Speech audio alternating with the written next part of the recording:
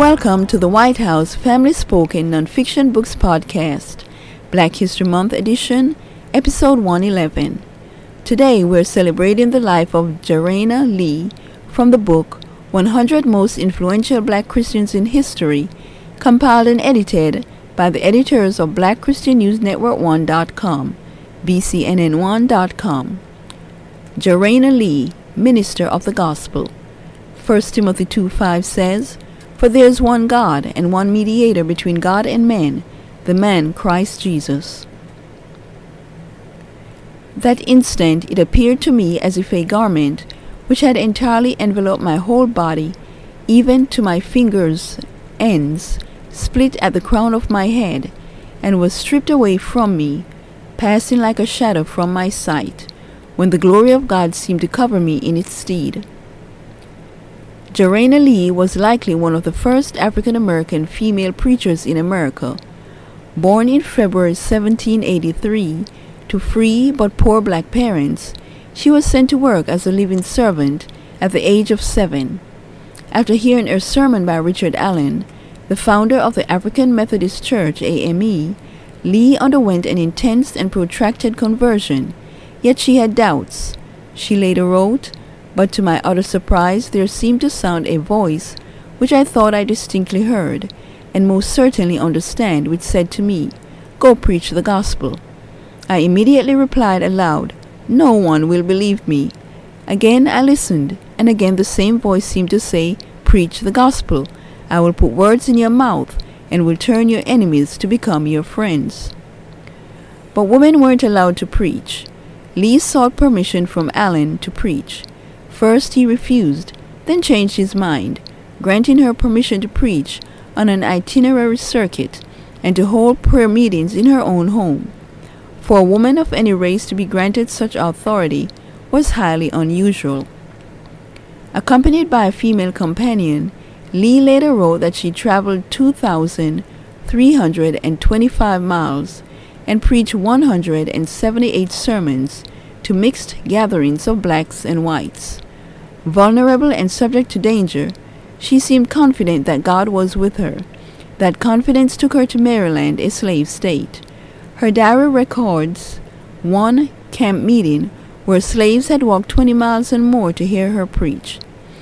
Her date and place of death is unknown, but her spiritual autobiography remains an important record of a woman whose faith allowed her to break and defy the social conventions and racial barriers of her day. Thank you for joining us for this episode of White House Family Nonfiction Books.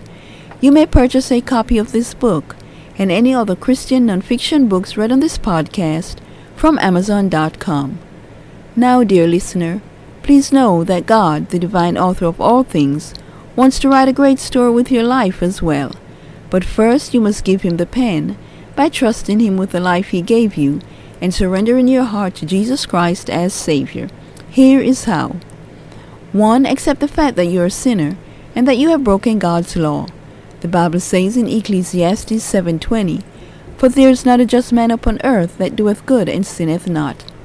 Romans 3:23 reads, "For all have sinned and come short of the glory of God." 2. Accept the fact that there is a penalty for sin. The Bible states in Romans 6:23, "For the wages of sin is death." 3. Accept the fact that you are on the road to hell.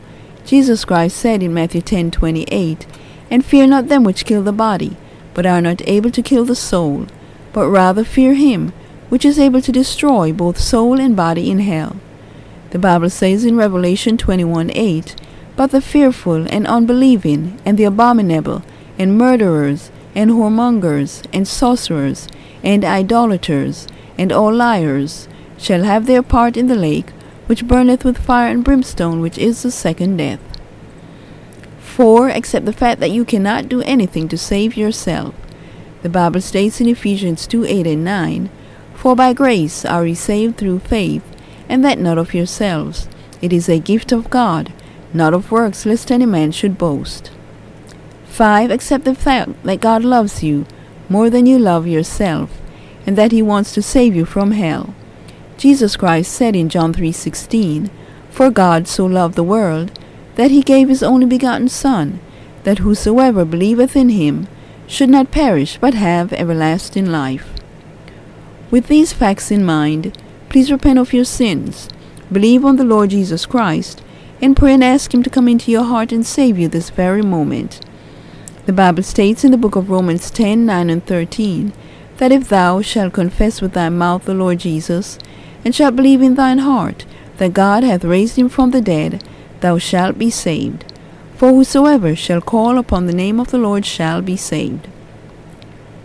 Dear friend, if you are willing to believe on the Lord Jesus Christ for salvation, please pray with me this simple prayer.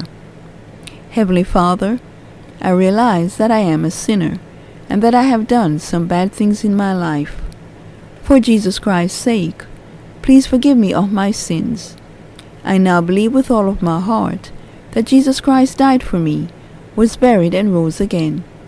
Lord Jesus, please come into my heart and save my soul, and change my life today. Amen. If you believed in your heart that Jesus Christ died on the cross, was buried, and rose again, allow me to say congratulations on doing the most important thing in life, and that is accepting Jesus Christ as your Lord and Savior. For more information to help you grow in your newfound faith in Christ, go to gospellightsociety.com and read what to do after you enter through the door. Jesus Christ said in John 10:9, I am the door. By me if any man enter in, he shall be saved, and shall go in and out and find pasture. Thank you once again for listening, and may God bless you until next time.